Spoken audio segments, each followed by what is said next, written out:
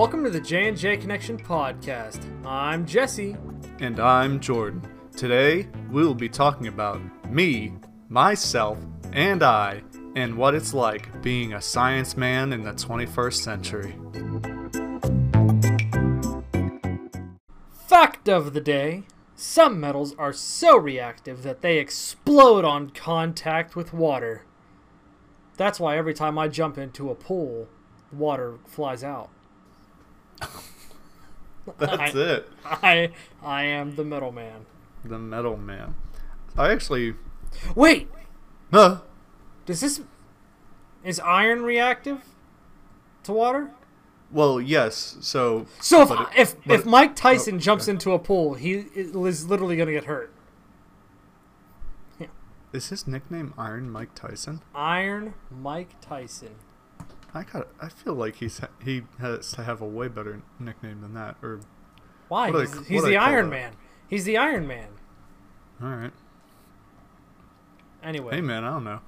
I used to work with sodium in undergrad, and so that's one of those metals that if you take it out and it hits water, it like lights on fire and explodes. Mm-hmm. But it's weird. It's really soft, and so the way you would get sodium is you get these little spatulas, and you could actually just like shove it right through, and you scoop out a bunch of metal, and it's like shiny and gray like you'd expect it to be, but it's all mushy. And then you put it in mercury, and the mercury would dissolve it immediately. And it was really cool to do, but after a while I realized that we were doing this in a box that doesn't allow air or water in. Mm-hmm. And it took me a while to realize, but if I would have let air into that box, it probably would have exploded all over my face. Sweet. Yeah, the sodium reaction was the first, one of the first things we did in chemistry class in high school. Mm-hmm. We just put a little block in a cup, and it just started like rolling like crazy, mm-hmm. and smoking. And I've always wanted to see what would happen if you just took like a big chunk of it and tossed it into some water. I'd be curious if you could just buy it online. We should do that, and then maybe that'll get us more viewers on the podcast. We'll ignite sodium metal, and you can just hear it. We won't have any visuals to accompany it. The gram. You guys ain't following us on Instagram yet. Go and follow us. Okay, sodium reagent. We can buy we can buy 450 grams, which is about a pound, for $200. Gee. I mean, all things considered, no, that'd be a good show. Like, you think about buying $200 worth of fireworks, might be better than sodium, depending on who you buy. But yeah, I feel like if you've got the cash, you'll definitely get your money's worth out of that. You'd have something pretty exciting happening. Yeah, you just have to make sure to store it in oil before. Anyway, buddy. Enough about that. Buddy. Welcome to the show. Thanks. I'm happy to be here. This show. I've heard so much. Oh. Nearly as much as you have. Wow, an avid listener. Today it's all about you, buddy. I'm glad. All of it. We finally 32 episodes in, and I finally get what I want. We've been doing this for 32 weeks. We passed it. Yeah, this has been over half a year. I can't wait. We'll do this for a whole year, then we'll stop. We'll stop. No. We're going to keep on trucking. But yeah. Buddy, before we move into your stuff, as it says here on our notes, Jordan stuff, I want to know how... You want to know about some energetic metals, I hear. No, I wanted to know how your week was so far. Wow, okay. I wasn't ready for that. It's been good. I found out, not recently, but I found out that my COVID test to make sure that I can stay on campus wasn't a one-off thing, and now I have weekly nose Q-tip tests. Oh yeah. So that's great. Yeah. Took my second one today. Yep. It was actually a lot easier than the first, but I have a feeling that since the technicians have probably been doing it for a week now, they're probably just going light on people. Right. My advisor seemed to think that you just get used to it, but I just, maybe I did, but I doubt it. She did not go up very far with the Q-tip this time. Oh well, you're safe. Yeah, safe. Buddy, how was your week? my week has not stopped. What you been doing? I've been working my butt off. Sweating outside like a man. Setting up Steamy. big old tents. No, I've driven... let's see, today's on... As of this recording, it's only Wednesday. Early. Sunday, I drove somewhere in West Virginia that was about 2.5 hours away. Today, I drove to Somerset, which is 2 hours away. Tomorrow, I'm driving to Punxsutawney, which is 2.5 hours away. Is that like north of Altoona? I don't know where Altoona is. Okay. It's like you're going, like to the middle of the state. Yes, that's where Altoona is. Whatever, man. I don't know. I've worked. Harrisburg is also in the middle of the state. Yeah, it's like you're going toward Harrisburg. There you go. But I'm just shy of 40 hours, and it's Wednesday. Got 2 more days to go, so I'm gonna kill this overtime. Easy. Easy. You have any 13-hour days yet? Surprisingly, no. That is surprising. We've been a lot better recently, with like knowing what's going on and what's not going on, and even though this previous day yesterday was a total disaster, managed to get out just shy of 11 hours. Jeez. Yep, this is what I do for a living. Sweating like a man. Sweating like a true man. Got those calloused hands. What the stories these hands could tell. Tense. Tense. That's the story. I can set up tents. But buddy, real quick, tell the audience what you're doing this weekend. I am going to West Virginia. I was trying to figure out how to work in the song, but not yet. I'm going to West Virginia. Mountain. Oh. Mountain. There you go. But we're gonna do some whitewater rafting because it's my mommy's birthday tomorrow. Oh. And yeah, we go every year. I was a little apprehensive this year just because there's some different portions of the excitement they require you to be near people, and obviously that's not something that we're used to or that we're advised to do. So trying to find different precautions we can take for that, but we'll just have to see how it goes. And I get tested weekly, so so we'll see. At least I'll know. He'll be like, uh-oh. Well, yeah, someone I was working with actually got quarantined, but I really didn't get the story behind what happened. So, well, let's wish Jordan's mom a happy birthday and a clap, because that's all we can give here. Well, here, let me do a backflip real quick. Oh, that's right. Oh, I landed it. That was awesome. Yeah, I was. Let me try. No. Ooh. No. It hurt. I hurt myself. All right, enough fooling around. Let's get down to business. Let's get down to Jordan stuff, buddy. Buddy. You work a job. Oh, I sure do. As you go to school. That's what I tell people. So, buddy, and it's science. It's all science. Let's all just of it. start off. Top to bottom. The entire building. Why'd you want to go into the science field? You know... Oh, good. So, moving on. Did I answer it? Did I do good? I mean, so it was a combination. Whenever I was in high school, I was gonna be a doctor, and it was the doctor that everyone thinks about when you say doctor. Wait. I don't think people know that I also wanted to be a doctor partially because of the same reason.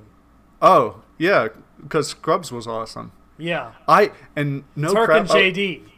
Yeah. No crap. I was in. I think it was my senior year, and I was helping to test run a class that was. The class was being taught by a person who was practicing medicine, still practicing medicine, but it was like an introduction. It was a more practical introduction to the medical field than you'd cover in like anatomy and physiology. So a lot of the things we covered were like, what do you ask patients whenever they come in? It's like, get a history, get symptoms, where does it hurt, things like that. And he would always say, he started off the very first class was like, so everyone should have watched it, but being a doctor is exactly like Scrubs says it is. So that's great. So sometimes he'd played clips, and that was a great class. A lot of good it did on me, but that's besides the point. So yeah, I wanted to be a doctor, partially because of Scrubs, and for the obvious reason of just wanting to make a load of money. That's a pretty big incentive, because I didn't know what I wanted to do when I was younger, so I was just like, I'll make a lot of money and then I'll figure it out. Right.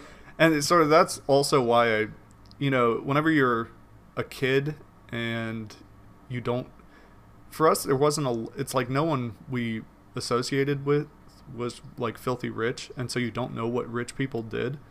And so I did well in school and I wanted to make a lot of money, and so I was just like, okay, people who do that are doctors, and so I'm going to be a doctor.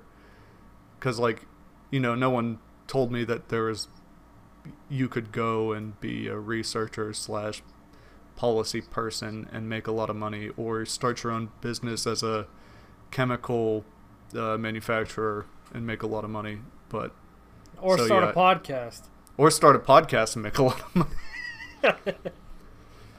Yeah, so I wanted to be a doctor, and so that you obviously have to study a lot of science to go there. And then it was really in undergrad I started to lose my my love of biology. The flame.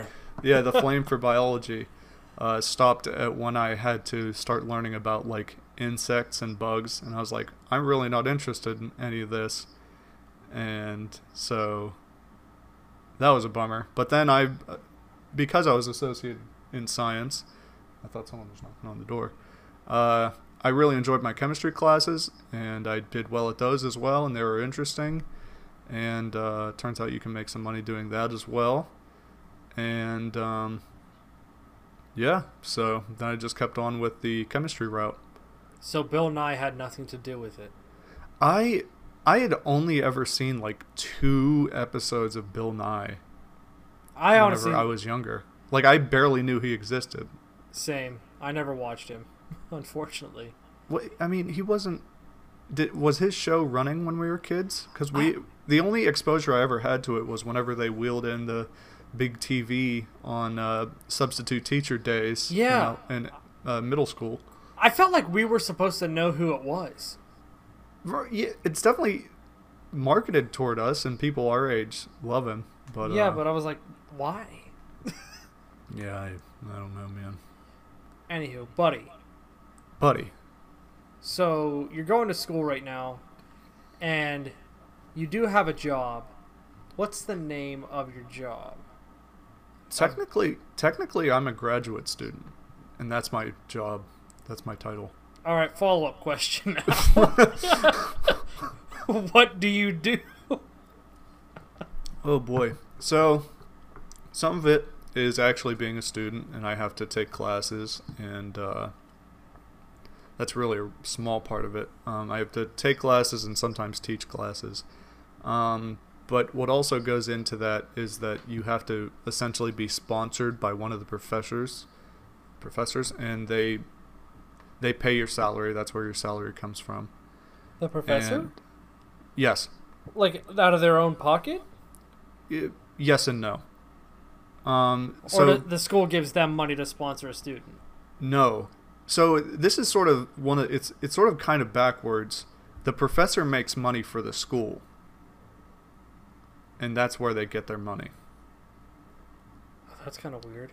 Because so tuition, that's obviously a huge part of how a college or university makes their money. Mm-hmm. But big universities, there's more graduate students that go to George Washington University than there are undergrads. And it's something like, I think there's like 10,000 grad students. Jeez. And a little less than, or maybe 11,000, 10,000.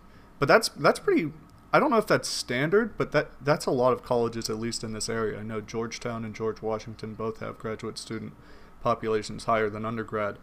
But the reason for that is, especially in the sciences, the professors there make the monies for the school. And the way they do that is they have students, they sponsor students with money, getting into that. Mm-hmm. But the students do research, and they publish papers, and that's all well and good. But what they're also doing at the same time is using that research to apply to grants. And what grants are people who are interested in the kind of work you are doing. Say they put out a general statement saying, we are looking for people willing to advance these types of sciences. So, for example, I know we haven't gotten into it, but I do uranium research. Let's say they want research on the environmental impacts of uranium with something. And what you can do is, in your work, is say, well, I found out that uranium does this, and I'm looking to continue that research, and I want funding for that. And the person offering the grant, which is usually the United States government, says, yeah, that sounds great. Here's $200,000 or whatever. Right. And you have to report back to them with your findings. But so the professor gets that $200,000. Your salary comes out of that at some point. You can buy instruments and stuff with it. You could fund your lab. And then the school would take a chunk of that money off the top. So the more profitable portions of the schools are actually the graduate student programs. Huh. So you said your field is like uranium in that? Yes. What do you do? How does one study uranium? So, or are you like looking for different reactions with it? So the way I would pitch it to a grant offer would be to say, I'm establishing fundamental properties of uranium so we can understand how it interacts with some environment. And some of that is like literal environment, like if it got released somehow, how would we track it? How would it affect the life forms in those areas? But that's how I would pitch it to a general audience. What you're actually doing in research is way, way, way more specific than that. And so it's sort of funny whenever you write introductions to papers. It's sort of the same stuff. It's like, oh, this will be important in life because solar panels or something. But the research you're doing never really has any application. It's more informative of very specific things. And that's sort of why research papers are hard to read and sometimes really useless. It's hyper specific, and it's really how you choose to market your research that makes it applicable to things. Right. What is uranium? Oh, uranium is, I got my periodic chart here. And What? and explain it to me like I'm 5. Okay, so uranium is a metal. Sweet. Thank you. There you go. Uranium is a metal. It's found in the ground. I don't know how much of it there is, but it's not really rare. So it's in the ground. It's the heaviest naturally occurring element. So there's that. I'm struggle bussing here. Buddy, no. You're supposed to know this stuff. So uranium, obviously. So besides it being a metal and things like that, the reason people are mostly interested in it is because of nuclear power. Uranium's the element that that you at least need to start out with to make a nuclear reactor, and elements like plutonium, which is used in bombs almost exclusively. You need uranium to make plutonium. And so a lot of the research, or a lot of the application we have for uranium is nuclear power. But other than making bombs, it's just like any other metal.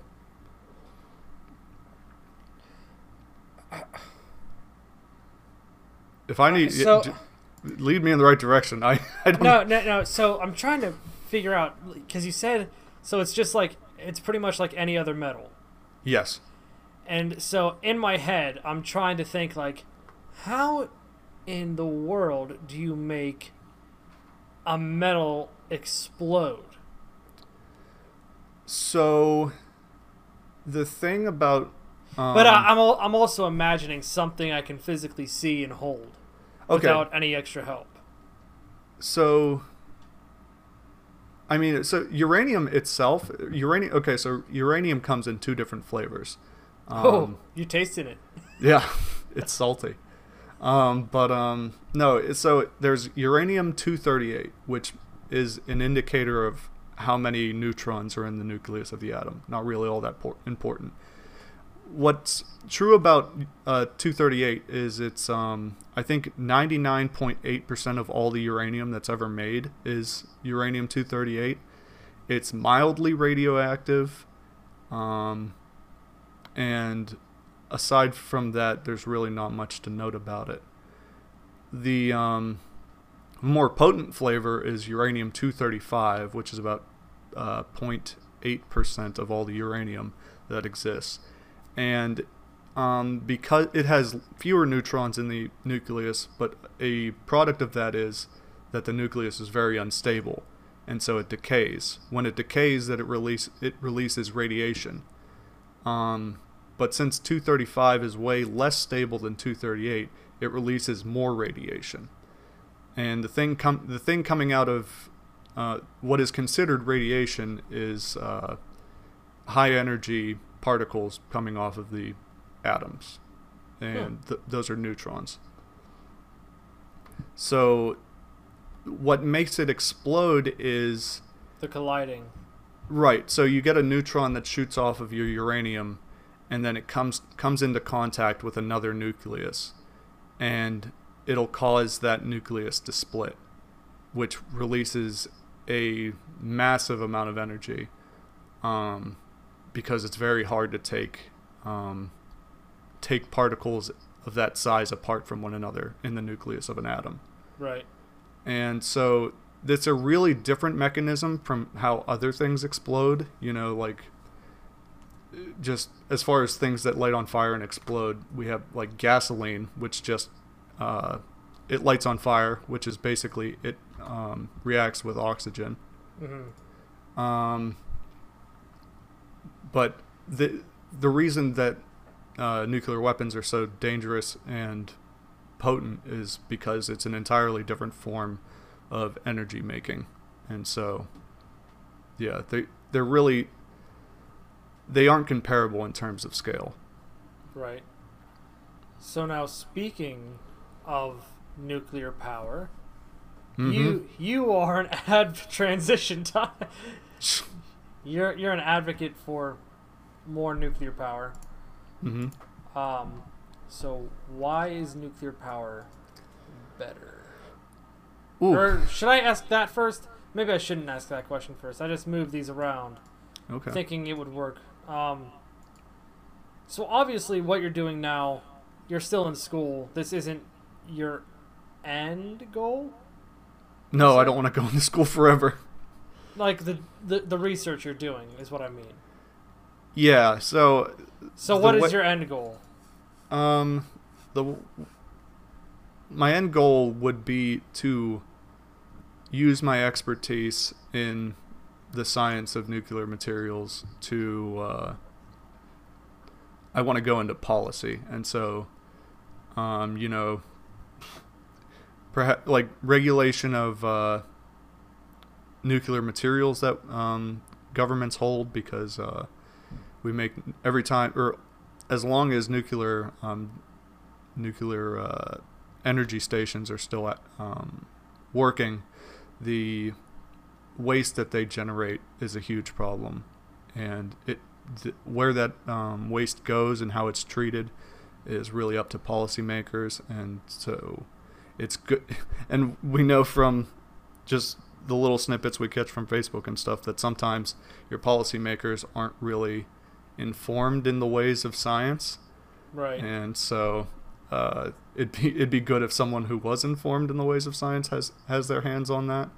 And so that's sort of what I want to get into. But it's just the waste that's generated from nuclear power is bad. Also, the generators we have, all the technology is from like the 60s. So it'd be nice to have a policy that's more conducive to making new nuclear technology, because it has the opportunity to be a little bit cleaner. We just don't. In the U.S., it's really hard to get nuclear design regulation to be updated. Why is that? So it's hard to do because number one, the government is the only one who makes nuclear reactors, or they're the only one who's allowed to make nuclear reactors in the United States. Is that just to keep it? It's like to keep super safe. Make sure everything's like locked down. Or also so they know where everything is. Safe is one thing. So they want to keep it safe, so no one has access to nuclear waste. The reason you don't want people to have access to nuclear waste is because nuclear waste is necessary to make nuclear weapons. Huh, okay. Because whenever uranium reacts in a reactor, it sometimes forms heavier elements such as plutonium. Plutonium is very dangerous. So just for scale, to make a uranium bomb, a nuclear bomb, you need about 35 pounds of uranium-235, which is the potent type. And if you have plutonium, you only need about 9 pounds. Boy, I hope we don't have someone listening trying to make a bomb. So this is this goes back to the nuclear terrorism book that I was reading. It's sort of amazing. It's not like it's super duper easy to make a bomb to make a nuclear bomb, but it's kind of not as hard as you think it was either. Which is kind of why the United States government wanted to keep a cap on who could make nuclear power. Right. So, yeah, that's sort of where that comes from. So that's really the tension, that nuclear power, it's definitely more expensive than oil and natural gas especially.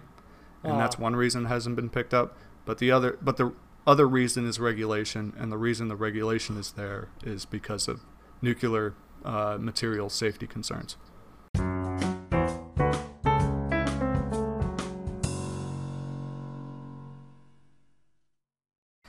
So you said that you work with a lot of different types of things. So you work with uranium a lot. At least that's what your current research is kind of surrounded by. and then you get different types of. I'm not going to call it commissioned. That's sort of kind of what it is. Commissioned They're research. grants. They're grants. Yeah. But. So what's a day like for you in the lab? So, the way I start out is I have to come up with a system, a combination of chemicals that will yield interesting results. And for me, it's looking at how light interacts with uranium and seeing what kind of reactions light could prompt whenever you shine light on uranium, like what will happen to the things around it. And so wait. So how would light have any effect on something? Let me tell you. So whenever have you ever walked into a bowling alley wearing a white shirt? Sure. It's all uranium. No. It's all uranium. No, so you walk into a bowling alley with a white shirt, and if it's one of those really trippy bowling alleys, then your shirt will like light up purple. You mean like a dark light? Yeah, with a black light. Black light, yeah. If you shine a black light on uranium, it turns really bright green. It's usually yellow.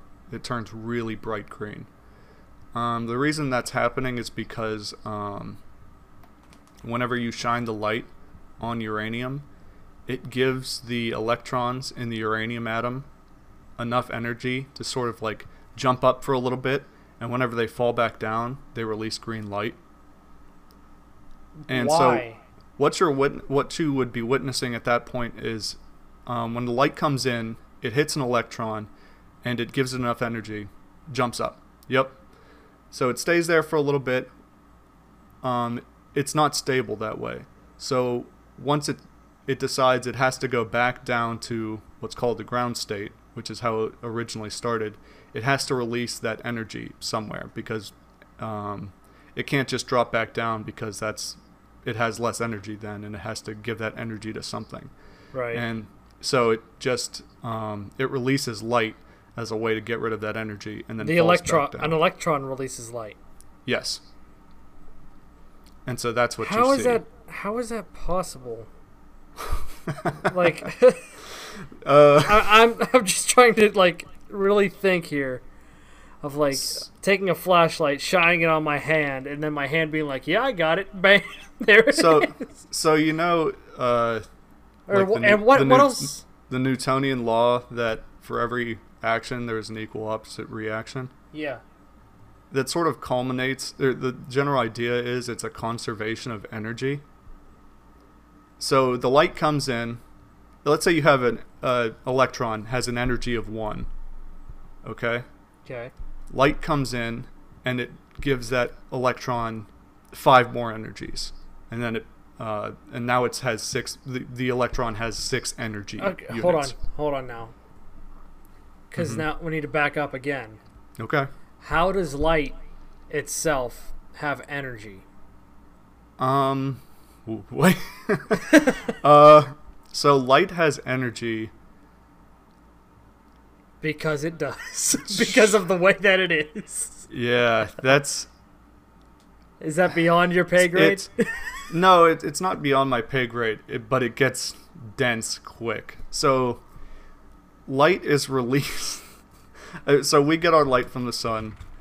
The light comes to us, and it has different, and that energy is made by nuclear reactions going on in the sun. That light travels all the way to us, and it comes as a spectrum, which means there's a bunch of different light, and it's all a bunch of different energy. Because it's not like if the sun was shining just green light on us, it would be all one energy, because different colors of light have different energies. Wait, right? Hold on. So I was trying to Google this as you were explaining it, and also listen to you, and I completely failed. That's all right. I found this thing.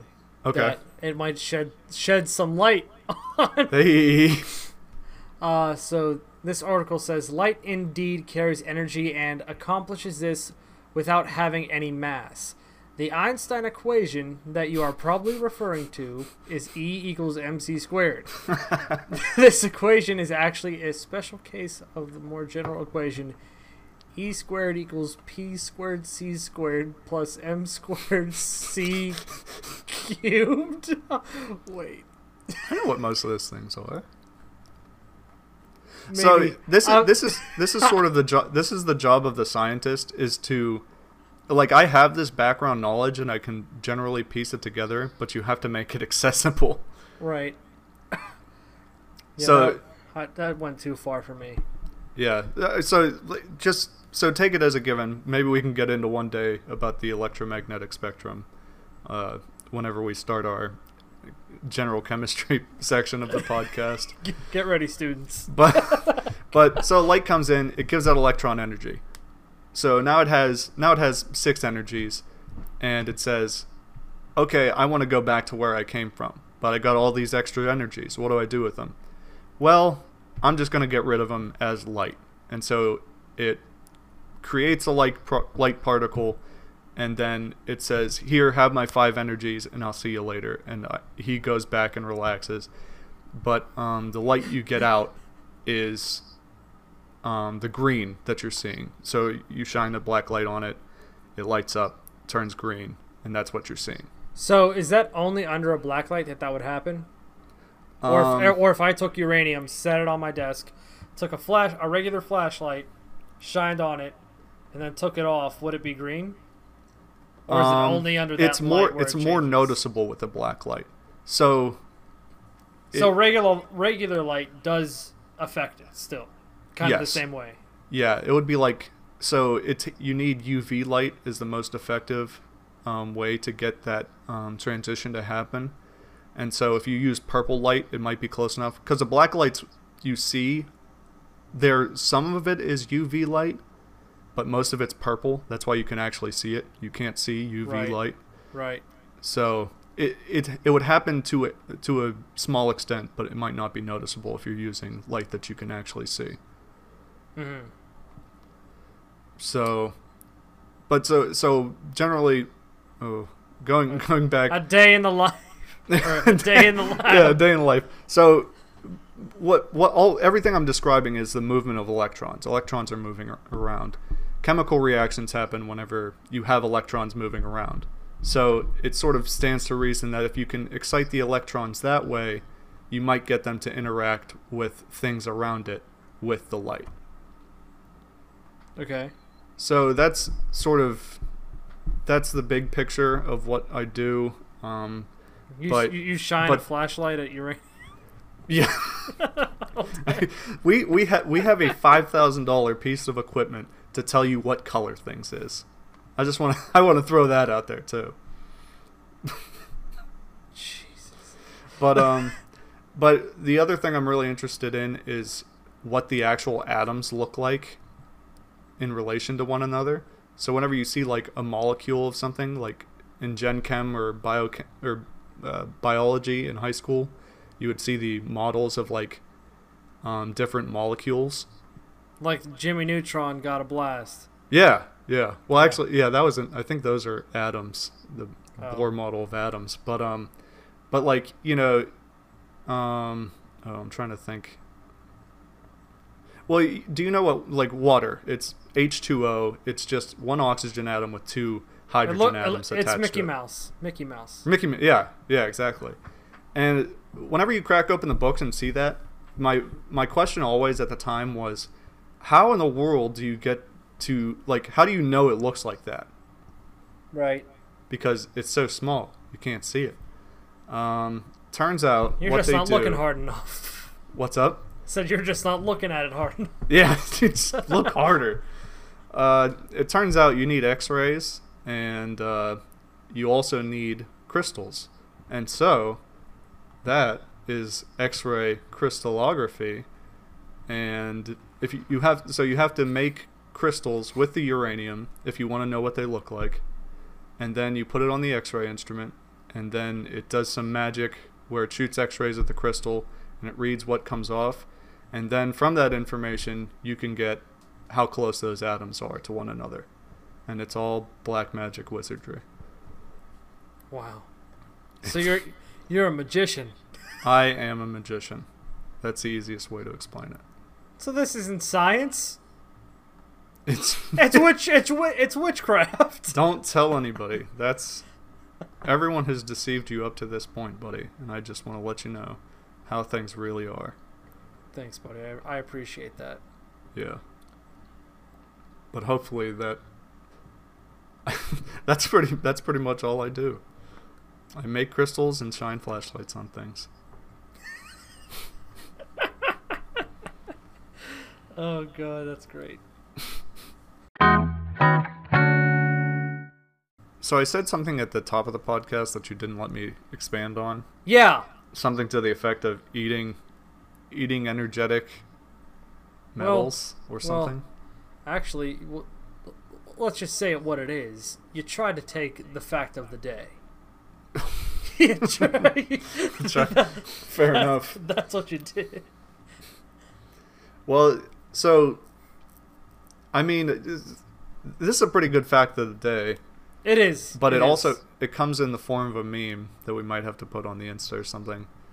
But what it is, it's someone's comment. It says, a second great reason not to eat uranium. And underneath that, it's a Google search that says, how many calories in uranium? And it says 20 billion calories. 20 billion calories. So now hold on a second. I want to do some math.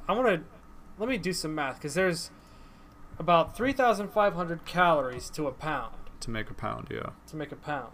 In the body. So, if we take 20, 0, 0, 0, 0, 0, 0, 0, 0, divide that by 3,500, hit equals... God. This reminds me of that thing where, like, you know, it was if you got a stadium full of people, hold on, all yelled. wait a second, hold on, because this makes zero sense. Okay. If okay, hold on, 20 billion. My brain is like so. Is this a true statement? Did we even do this? Well, go ahead. What's your thing? You're right. I'm ready. I'm so blown away. It's true. Is it 420? No. So, 20 billion calories. Yes. Divided by 3,500 calories. Yep. That's 1 pound. This gets us to how many pounds this 20 billion calories is. 5,714,285. That's a lot of pounds. Okay, but here's the issue. Okay. With what it says underneath the 20 billion calories. It says a gram of uranium is roughly 20 billion calories. So we have a problem with a single gram versus 5 million pounds. Could you imagine how productive you'd be if you were made all of uranium? I'm imagining if you were somehow able to, like, you just you're holding it in your fingertips, right? Yeah. You and put it in your mouth immediately. It just breaks through your skull and just crushes everything inside you.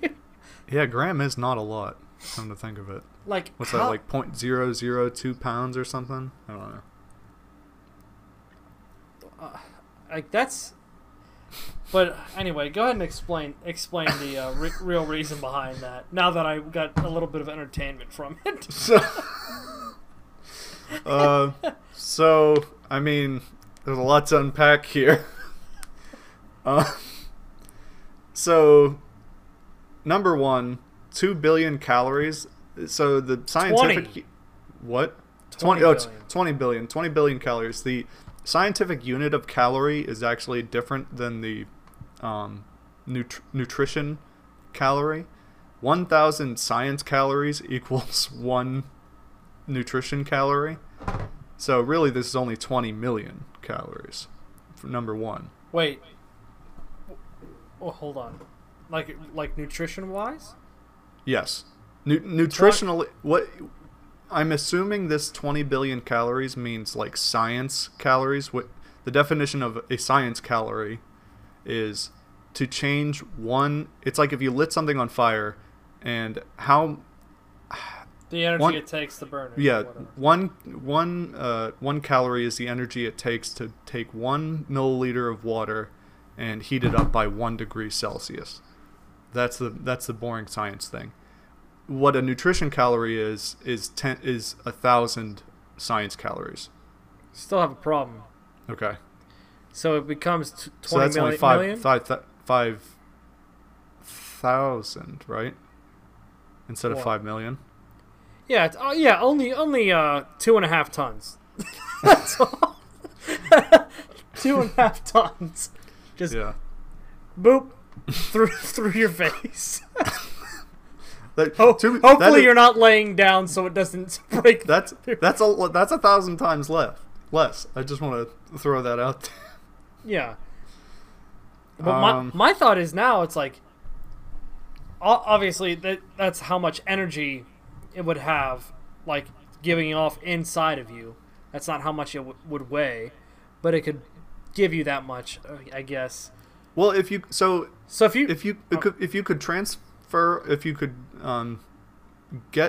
somehow harness all of the power of that uranium and turn it into productive power for yourself, then yeah, you would weigh 5,000 pounds.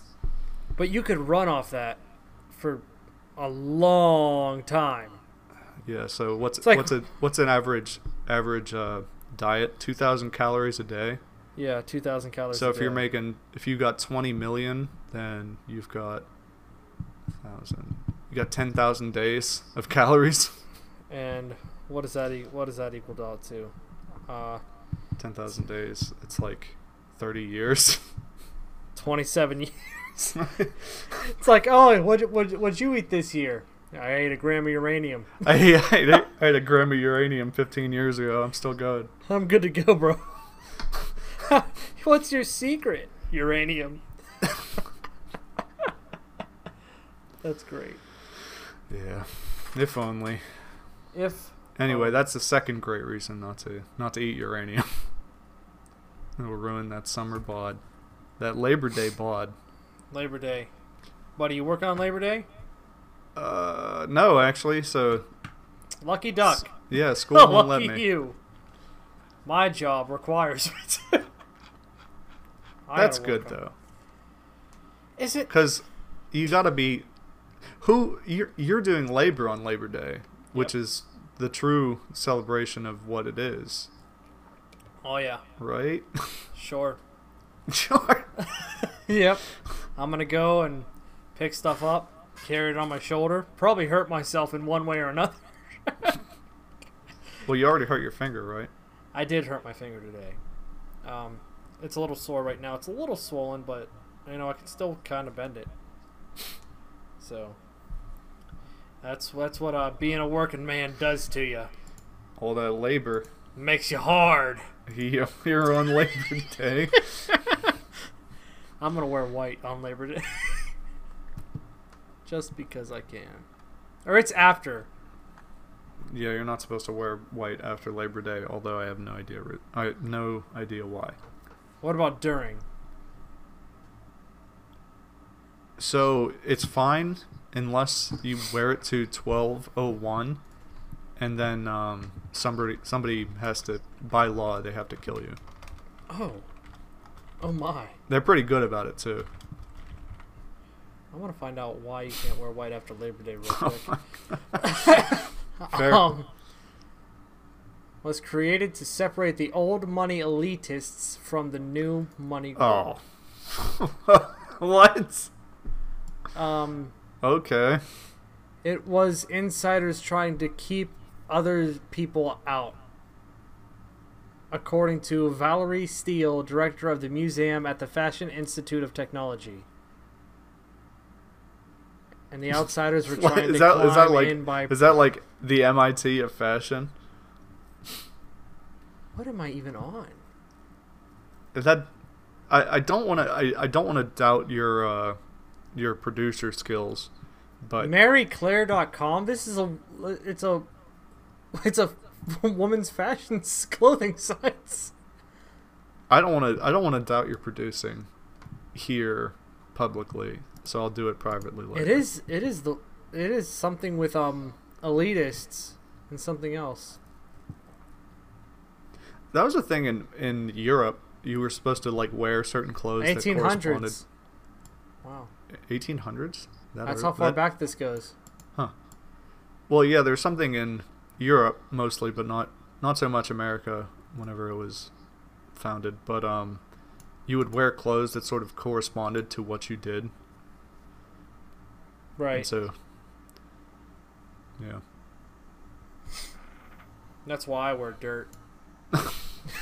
Because you do dirt. Because I do dirt.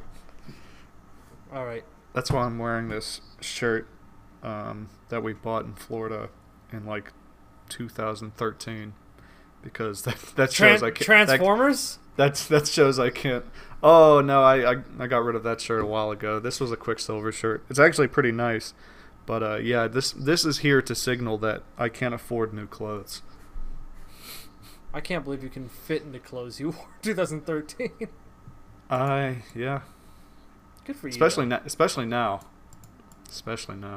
Yeah, good for you though. Good thing for Ring Fit. Anyway, I guess we're done. Yeah.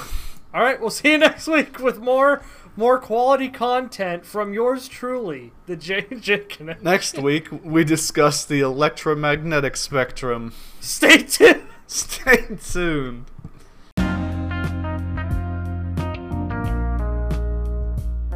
Thank you for listening to the J&J Connection podcast. If you haven't already, please subscribe to the podcast. We are available wherever you get your podcasts from. Don't forget to follow us on social media. We're on Instagram, Twitter, Facebook. You can email us. And also, if you're listening on Google, if you're listening on Google, share it. But also, if you're listening on Apple Podcasts, give us 5 stars because it really helps our podcast out. Word of mouth. Word of mouth. Tell your friends. Tell your enemies. Talk to them. Are you a Malibu? Whoa! Can we just end it there? No, do it again. No. Are you a malleable reactive metal? Because you're so damn fine.